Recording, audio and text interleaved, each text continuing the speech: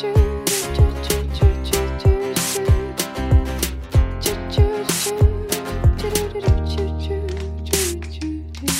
ora whānau, welcome to the show. You're back with Aaron and Dale on When Lambs Are Silent, the podcast. Hello. So what are we talking about today? Today it's restorative justice, finally, after we've sort of been touching on it for 2 weeks. We have Chris Marshall, who is the chair in restorative justice at Wellington. Yes, Victoria University. Yeah, it's Wellington. Yeah, Chris's research focuses on restorative justice theory and practice and its application in society. So yeah, and Chris used to be a lecturer at Laidlaw College, where me and you both studied for a time. Not my lecturer. Not our lecturer, no. He was before us, but so a few connections there. Should we get into the show? Let's do it. Well, kia ora, Chris. It's awesome to have you on the show today. Do you think you can tell listeners a little bit about who you are and what you do and what's gotten you into this space? Sure. I am currently the Professor of Restorative Justice at Victoria University.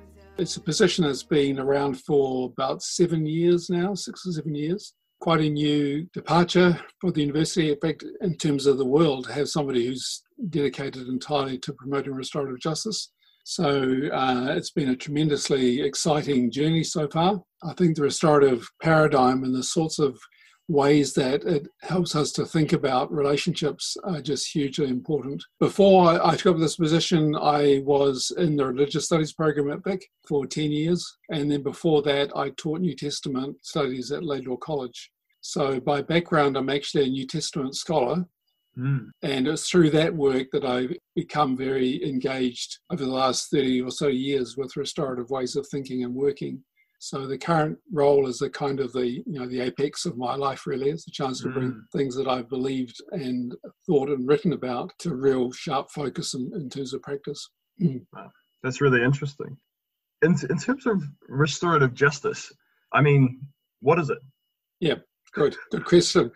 Funnily enough, New Zealand is one country where people are familiar with the term or increasingly familiar with the term. Internationally, you'll still get blank looks from people if you use the term. But here, you often hear on the news that somebody has gone to restorative justice and the person doesn't feel the need to explain it. So there's a kind of sort of a subterranean consciousness of the process, but there's also a lot of misunderstanding about it. So as with all new fields of inquiry, defining the issue becomes very contested, very much debated.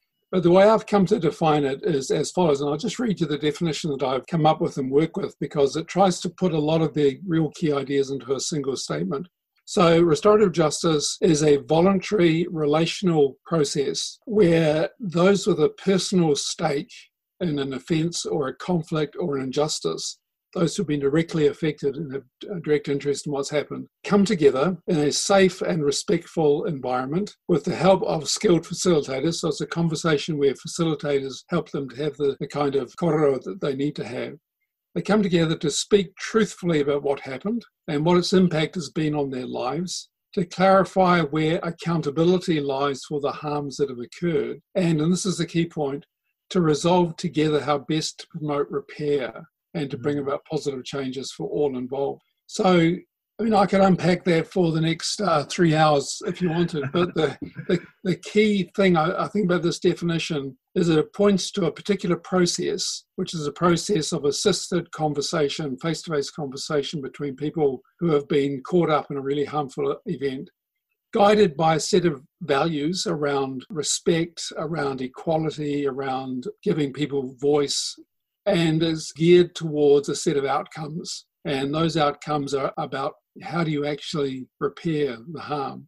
Not just what you do to punish the wrongdoer, but how do you repair the harm so that both people and the wider community have positive changes occur. So one of the simplest ways to try and get across what's really distinctive about this approach is to think of the way that, by and large, our justice system or our education system or society at large respond when an episode of crime or an episode of harm occurs. And essentially, our justice system is set up to ask and answer 4 questions. First question is, what rules have been broken? Secondly, who is to blame for breaking those rules? Thirdly, what penalty do they deserve? And fourthly, how severe should that penalty be so that others are deterred from doing wrong as well? So what laws have been broken, who is to blame, and how do we punish them? And really, I mean, it sounds really simple, but the whole criminal justice system is essentially dedicated entirely to those four questions. A restorative justice approach comes at the issue and asks a different set of questions. It asks, who has been hurt and what needs do they have?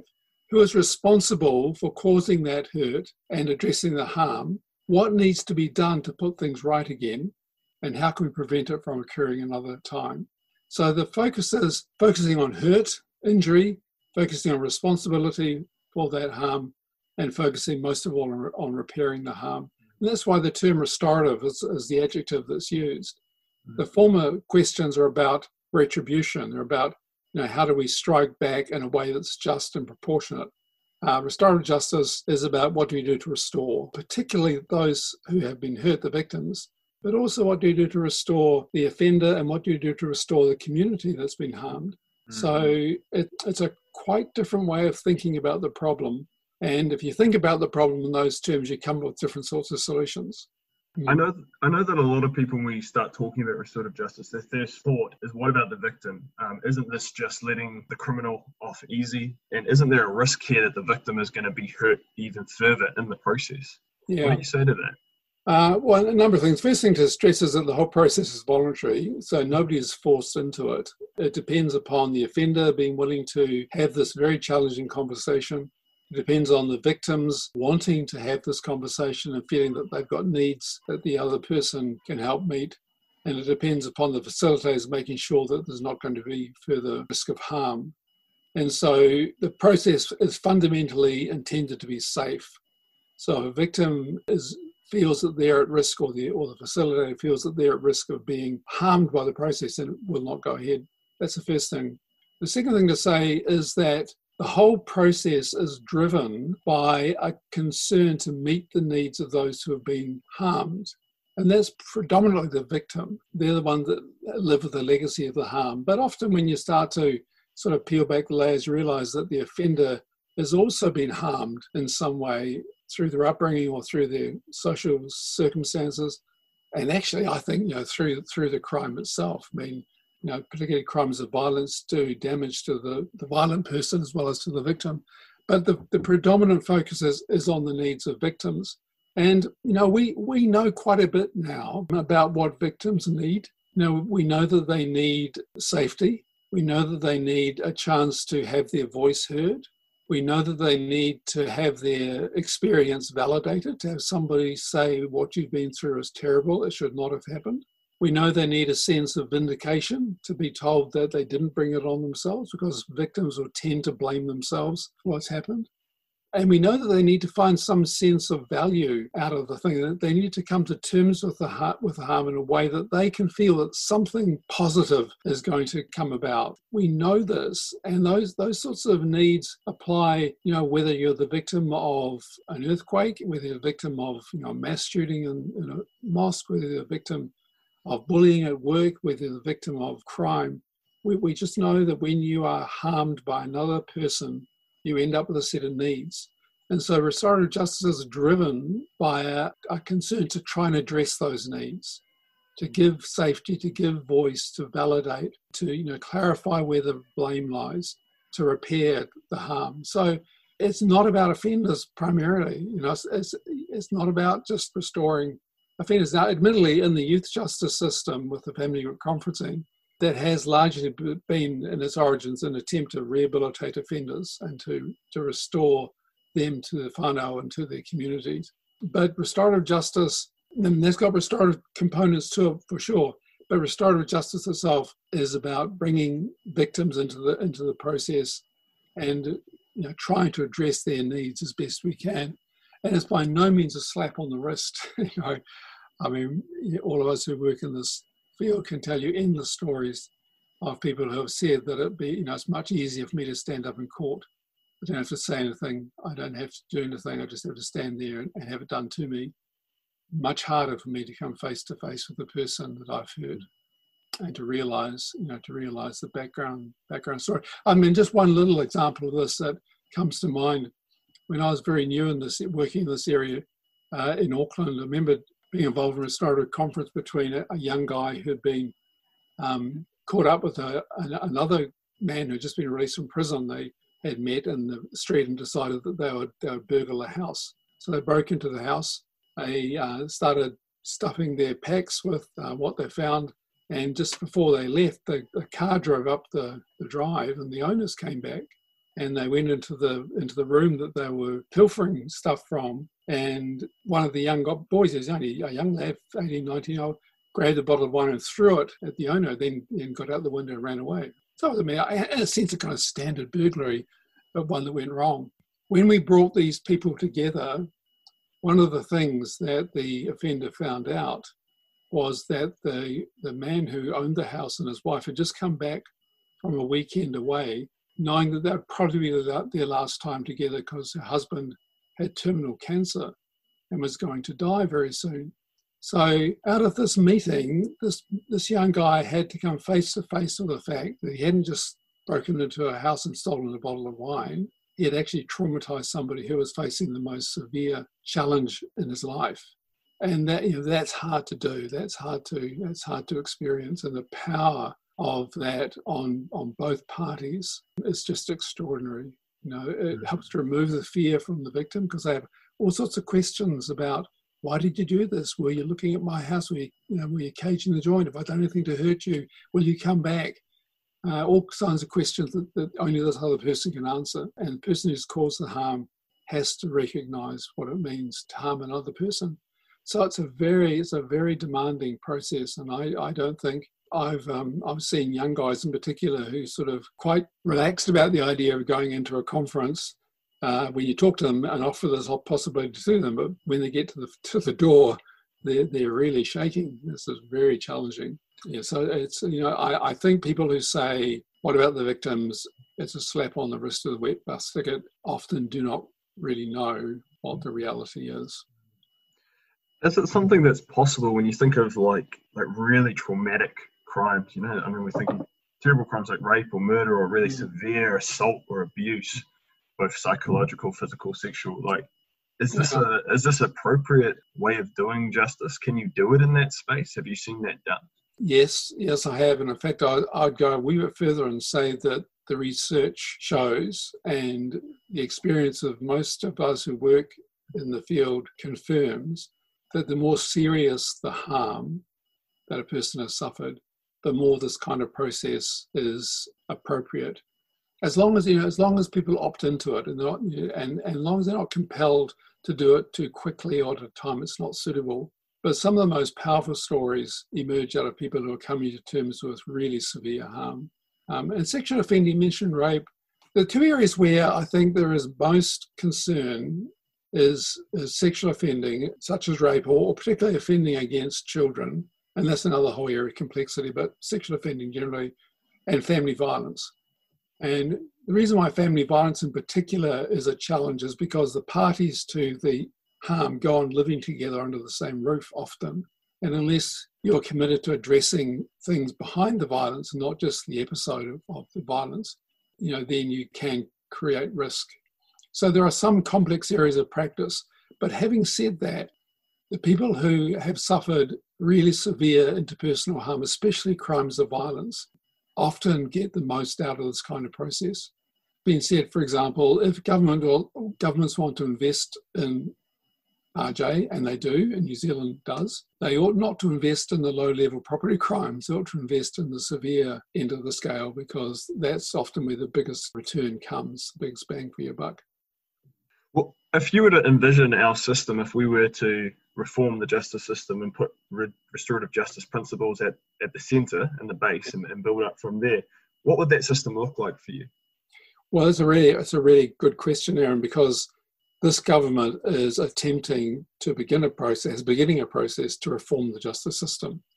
It's been going on now for 18 months, and there's been 4 reports submitted to the government. One of the things that's common in all these reports, and these are reports from communities, from Māori, from victims, 2 common themes that emerge through it. One is the current justice system does not work. And the second is we want a system that seeks to transform, not just to punish. And that's true of victims as much as it is of communities where, disadvantaged communities where most offenders are found. They want a system that tries to change things on the ground. So it's a really crucial question. How can we reform our system so that it's more restorative? And it's a hard question to answer.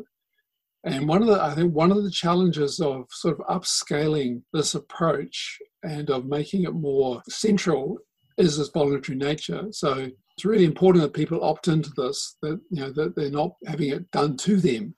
One key restorative value is to work with people. We don't do things to people. Not everybody, and probably not the majority of people would be prepared to go through the full restorative justice meeting. But you could do a number of things. One is you could articulate what the central goal of your justice system is. And if you were to say, we want a justice system that seeks to heal, that's our goal. We want a justice system that seeks to restore.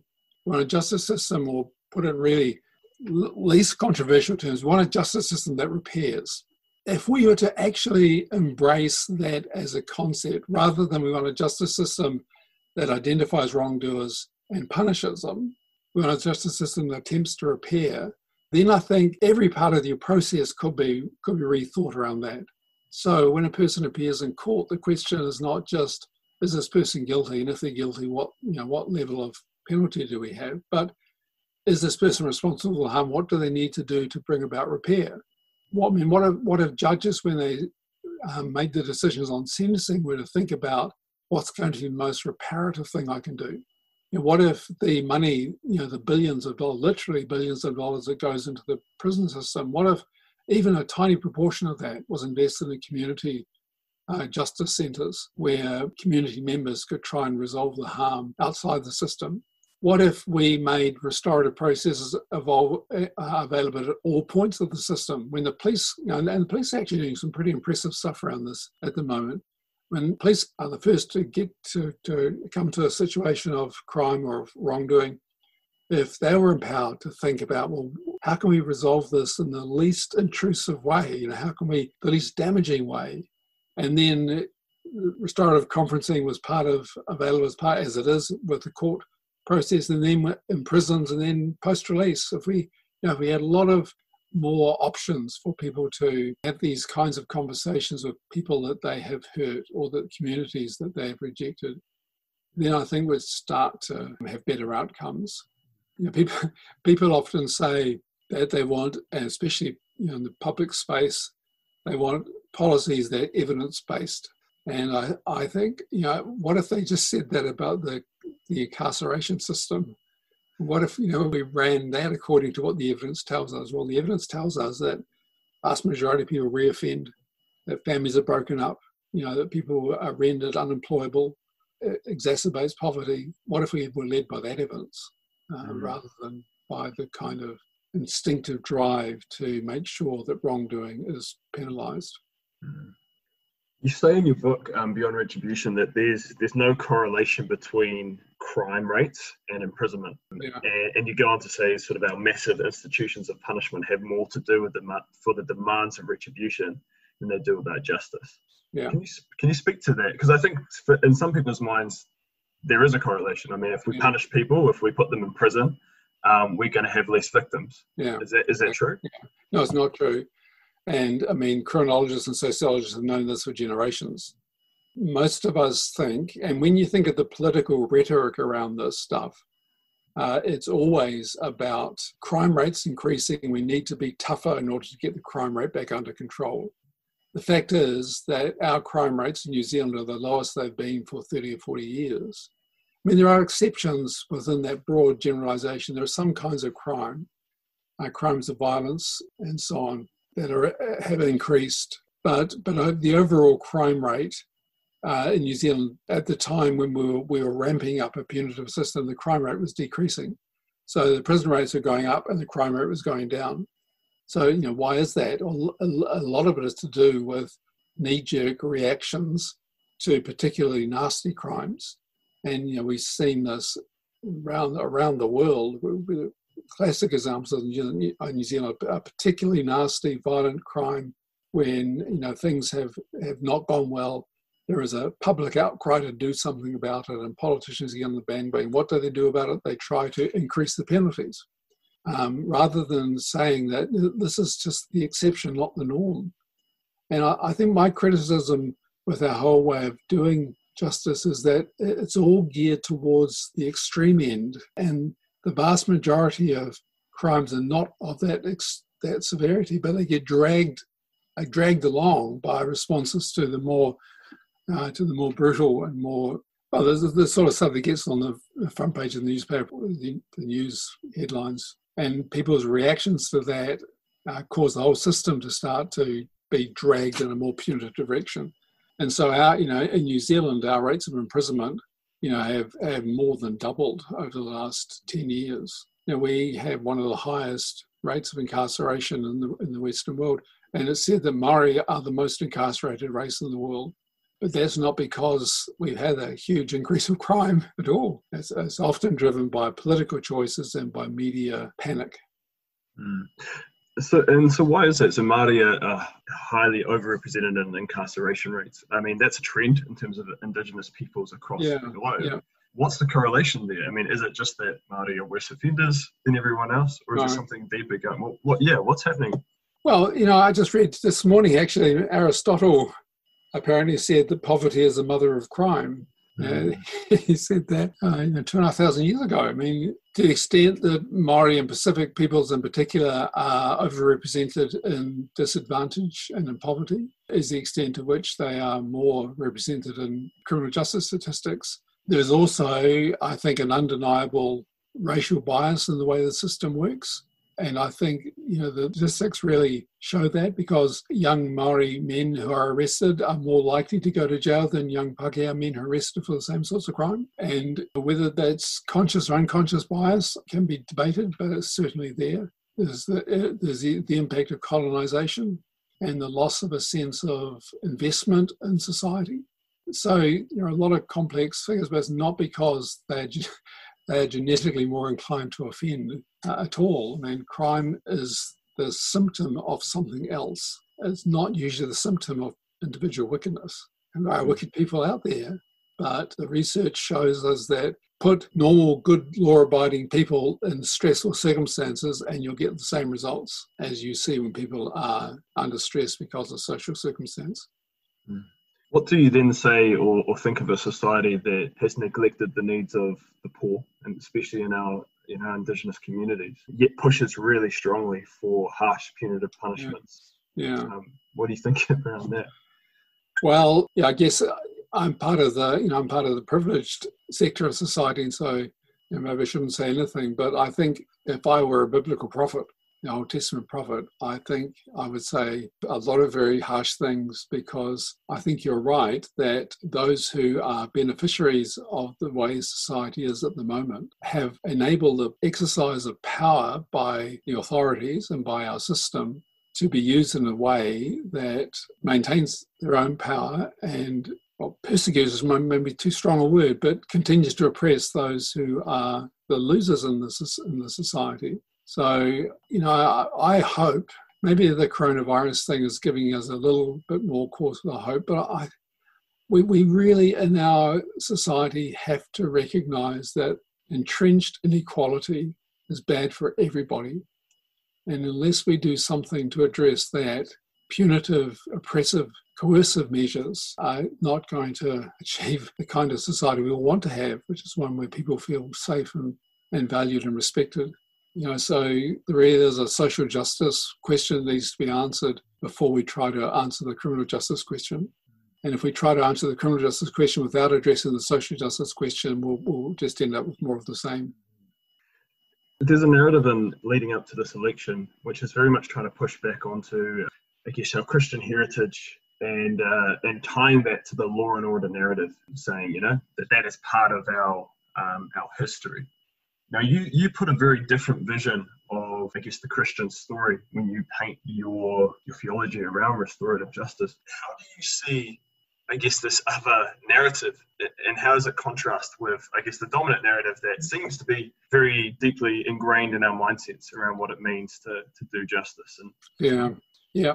Wow, it's a big question. I mean, you've read Beyond Retribution, which is well done. Yeah. But you may remember there when I began sort of researching that book, the question I was asked to speak on at a conference was, what does the New Testament have to say about crime and punishment?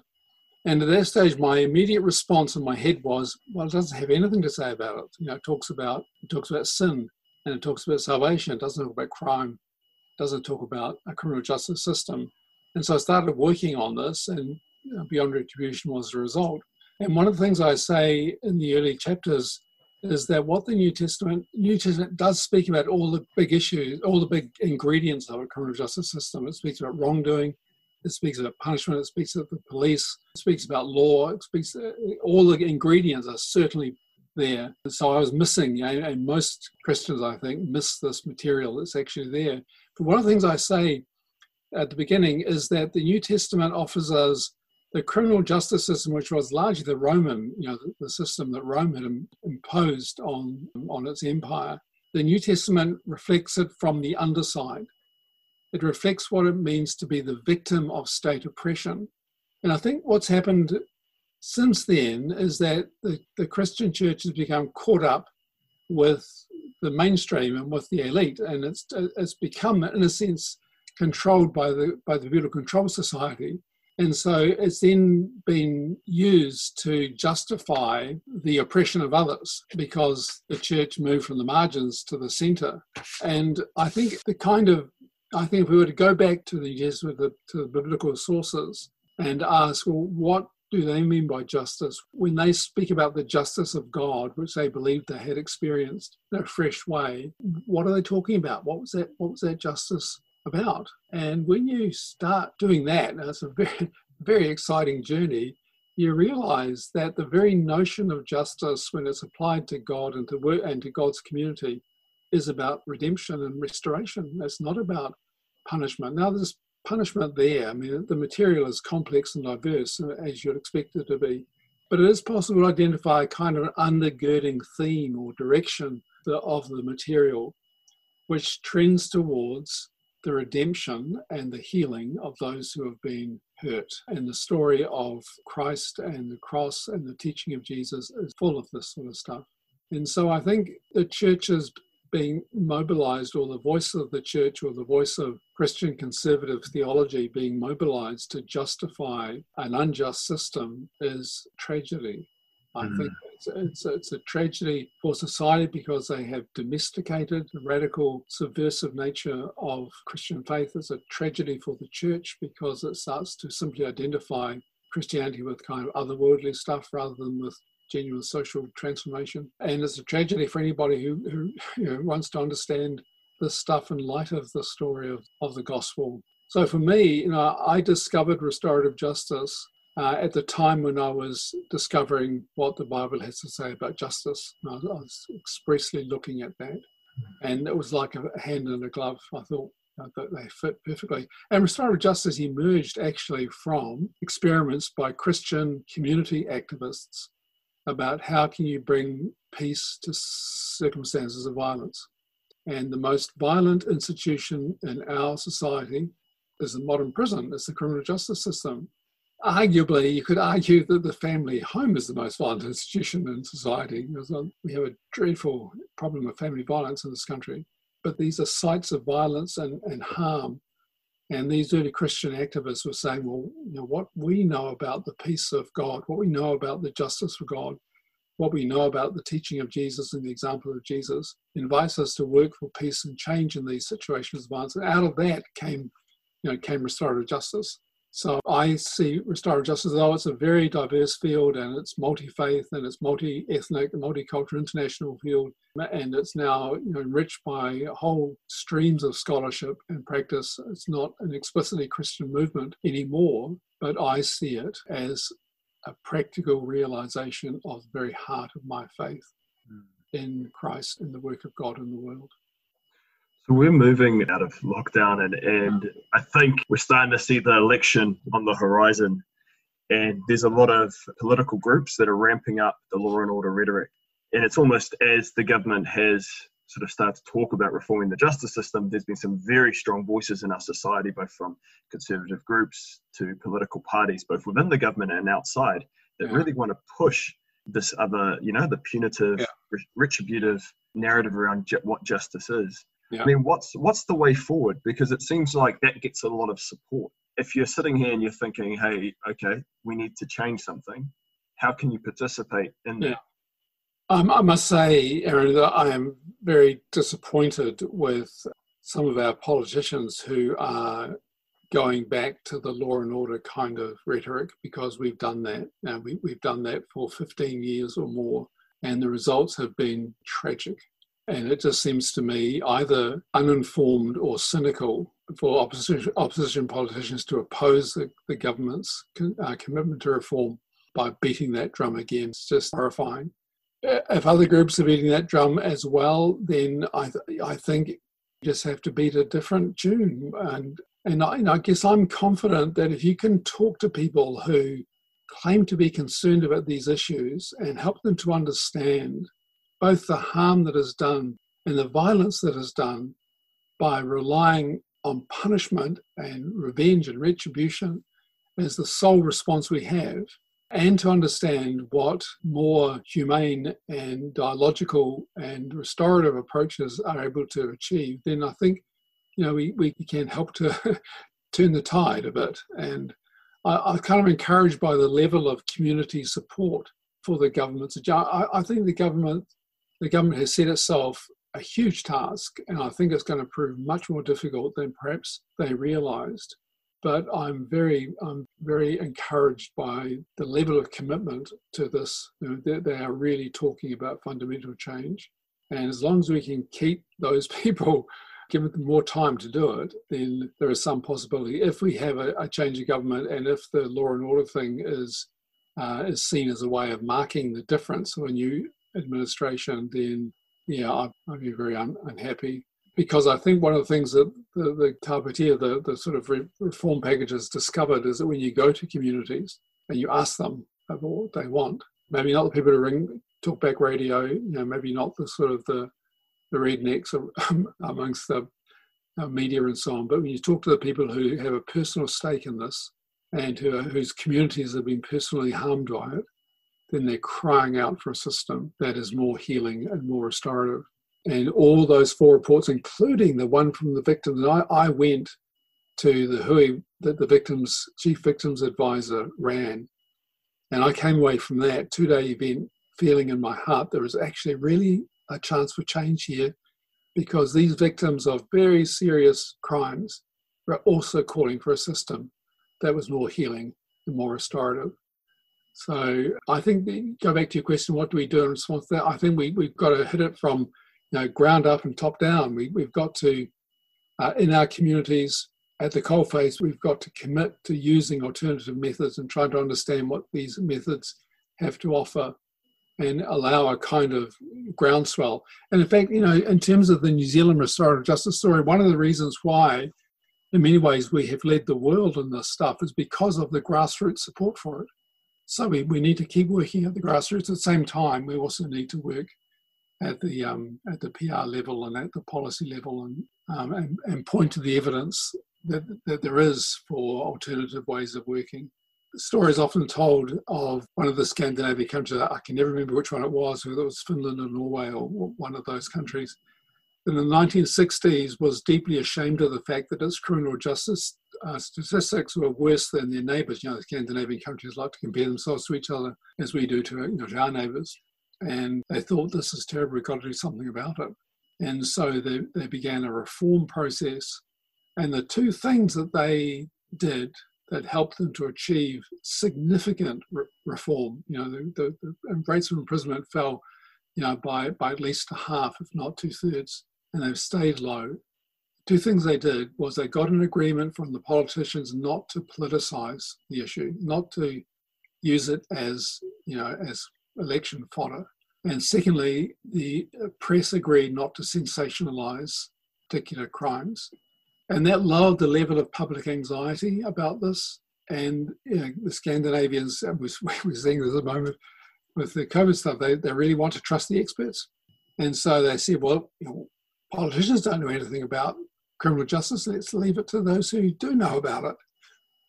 We would never run our economy by, doing popular polls about things. We leave it to those who understand how it works. And so if we could get a cross-party agreement on reform, unfortunately, I don't think that's going to happen. It's been resisted in the past by parties on the centre-right.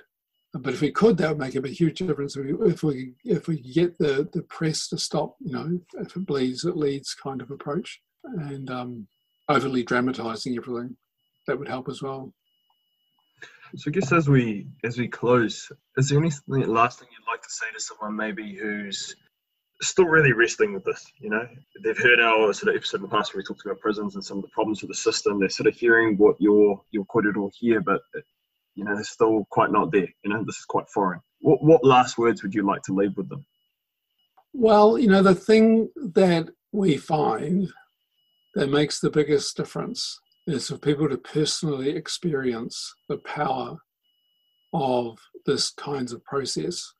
And you'll see the most hardened cynics start to have second thoughts when they realise that a restorative process, well-run restorative process, can actually produce quite significant changes. So I think for those who are left questioning and a bit unsure, if there were ways in which they could meet or get in contact with people who work in this space and and have some sort of exposure to the practice and even to the theory, I think it would make a difference, because it is a really hopeful thing. I think many of us, when it comes to the big political questions, do feel a lot of despair about the chance of things being any different. But I think that there are alternatives. They do work. And they work not only in cases of severe harm, but also in cases of interpersonal conflict. They work in terms of group, community building, decision-making processes. The principles are almost endless in their application. And I think if people could, expose themselves more to this and try and work and learn to live more restoratively, I think that would make the biggest difference. Awesome. Hey, Chris, thanks so much for being on the show today. It's been awesome having you. We really appreciate your time. You're welcome. Thanks, mate. Yeah, bye-bye. Man, so a lot of really good stuff in that episode. Really value Chris's input into this conversation. I think it's a lot to offer, obviously. How do you feel about that, Dale? I mean, I know this is something you've been wrestling with as we've been having these conversations around, centering the victims and what they need and making sure that they're not sort of getting neglected through, a focus on what the person who's done harm is getting as well. What are you sort of feeling coming out of that? I'm still back and forth all the time, constantly. I mean, after listening to that, times where I'm leaning very much towards restorative justice, and other times it's just constantly arguing with myself. But I mean, I can definitely agree with what he said with how do you repair the harm so that all parties involved, as well as the wider community, can benefit from it. I keep trying to put my head inside the head of the victim, how they can still feel that justice is served. I guess, again, I'm falling into the punitive, something that I've believed in for a long time. So, yeah, I really struggle to pull away from it. What do you think's the big anchor there for you? What's the hardest thing? I guess it's that we can't remove the harm away from the victim. You know what I mean? It's always going to be there. In a sense, that kind of makes me also lean towards restorative justice, because nothing we can do is going to remove the harm that's fallen upon the victim. Whatever punishment we deal out, that harm still happened. He did say that he's seen it work, sort of a heavier context, but yeah, it's something I still struggle with. Yeah, I get that.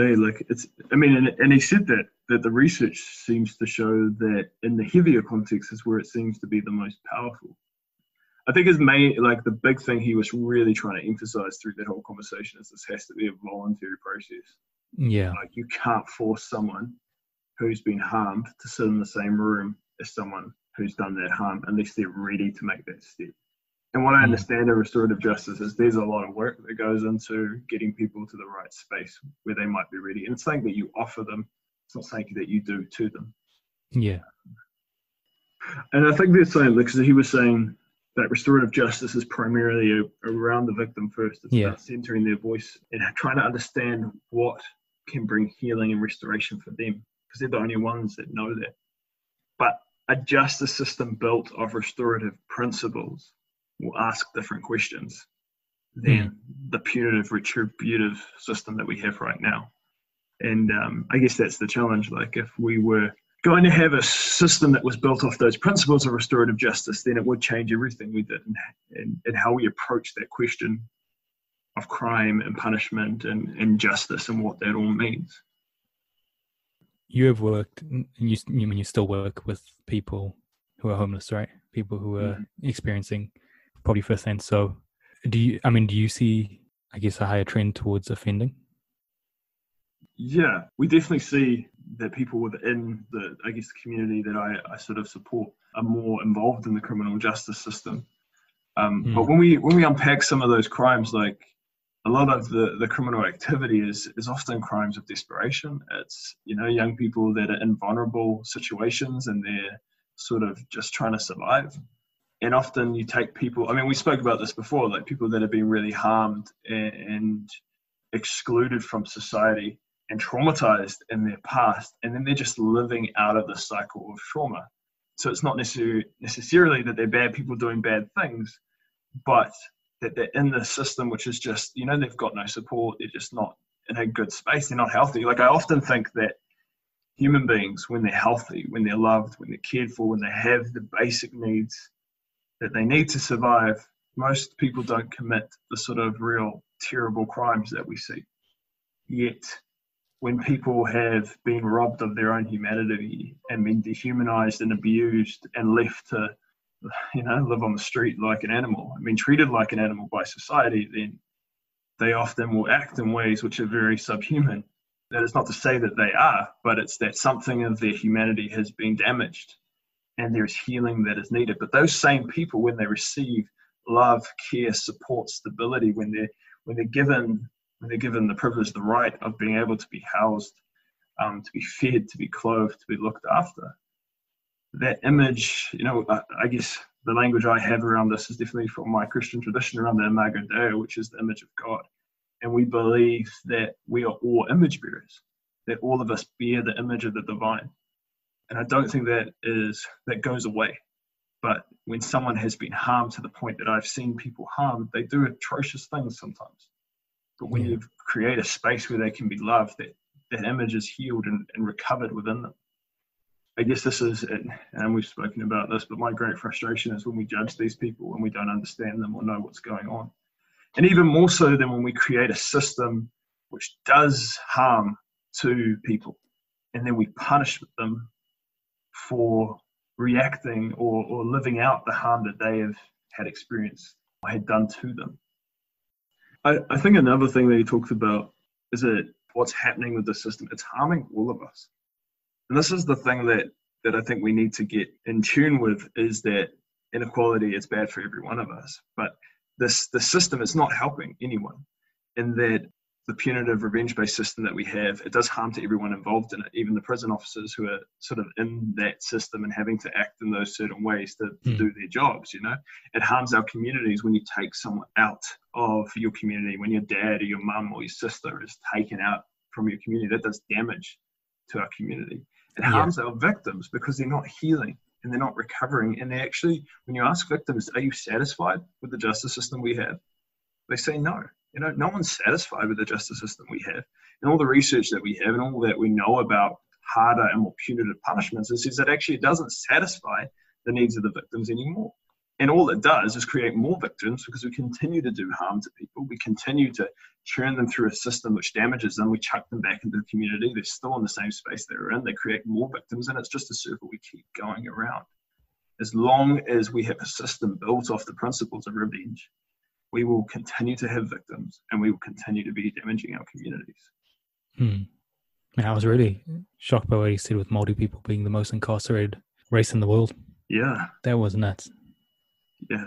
I loved how he answered that question, by the way. Like, just, it's not because Māori are worse people than anyone else. There is entrenched inequality in this nation that we have not addressed.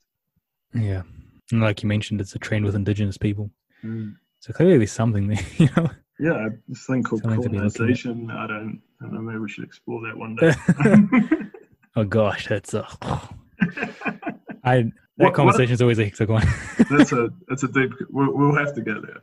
But one of the other things I think he addressed quite well was this whole. I guess there's quite some strong narratives about law and order and punishment and crime, which are developing at the moment and gaining. I mean, they're not developing; they're there. But as the government has tried to reform the system, there's been some really strong voices advocating for law and order, and we're coming up to an election, and those voices are coming up again. For me, it's disappointing to see that there are strong voices within the Christian community trying to advocate for this punitive, revenge-based system, as well as ministers within the government who are also trying to advocate for this system, alongside, obviously, Labour who are trying to reform it.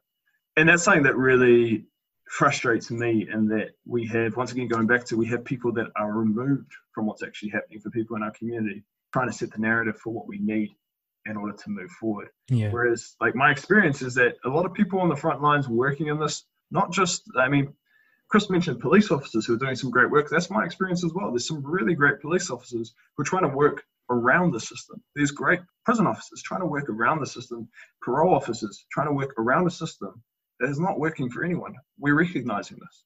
Yet we have leaders that keep giving us punitive, revenge-based policy. Why? Because apparently we gobble it up and we love it, you know? Throw someone in jail for another 50 years and I'll give you my vote. Yeah. Until we send a message to our politicians, to our leaders, that, hey, this is not what we want, we're going to keep having this. And that's what he sort of spoke to at the end. We need unity. We need to gather together and speak with one voice as a people and say we want something different.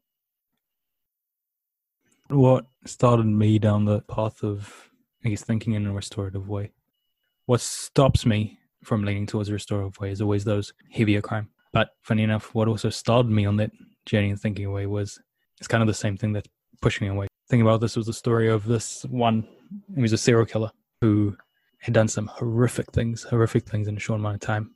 And I'd watched his little documentary, and a while later I saw another documentary, and it was about the same guy and what he went through as a child. And yet just highlighted what he went through throughout his life. And I thought, damn, like, man, it doesn't excuse what he did, but you can see how he ended up the way he did. And that kind of trickled down then sort of to those lower end things where you realize people can end up in all sorts of situations due to things that they went through when they were kids or things they are currently experiencing. You can make decisions that the average person wouldn't make because you haven't really grown up in that environment. I mean, I know there's a lot of people who grow up in, I mean, my father, for example, grew up in a pretty rough area, extreme poverty. You know, he's come through that pretty well. And then at the same time, he's got family who hasn't. And there's so many different reasons for that, you know, so many different reasons that someone growing up through the same situation, relatively the same situation, can have two different outcomes. And it's not always just because of great decisions they've made. I mean, it could be friends' influence in that area. All those kind of things play into it. Pretty huge.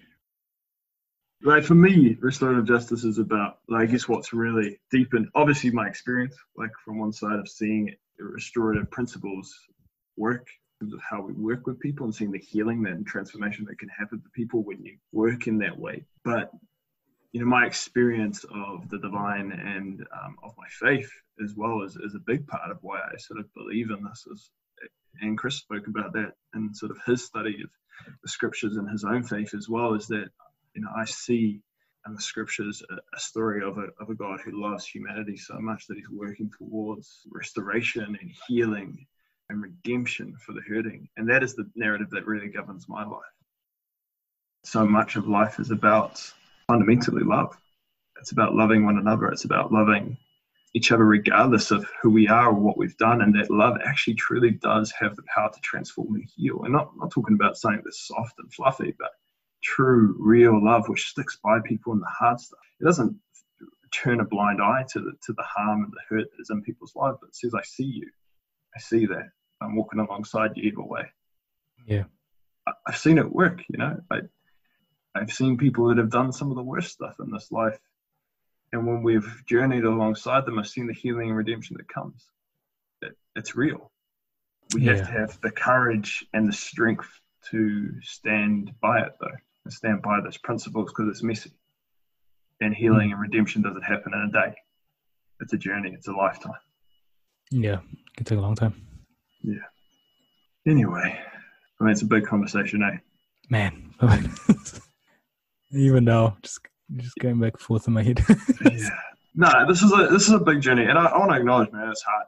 This is tough stuff, right? This is about people's lives. This is about things that really touch people, and some of our audience, some of the whānau, like, you may have experienced some real rough stuff in your life, and this may be something really hard. And we want to acknowledge that this is not an easy conversation, and it's not something that should be taken lightly. But we want to invite you into that conversation, and we're going to keep talking about this sort of stuff over the next few weeks. And we'd love to hear your feedback. Let us know what you're thinking, what you're feeling, what challenges you, and maybe parts of the conversation you think we're missing.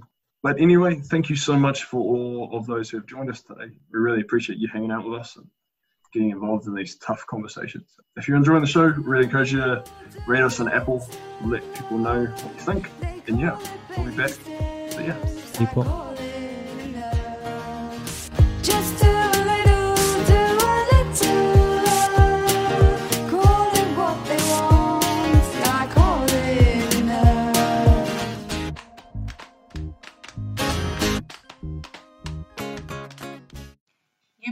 To When Lambs Are Silent, the podcast. Rate and review us on iTunes or wherever you are listening, and join the conversation by following us on Facebook, Twitter, or Instagram. The music from this podcast is from the album Dissonance by Jess Jackson and Leon Shelley. Listen to more from these artists on Spotify.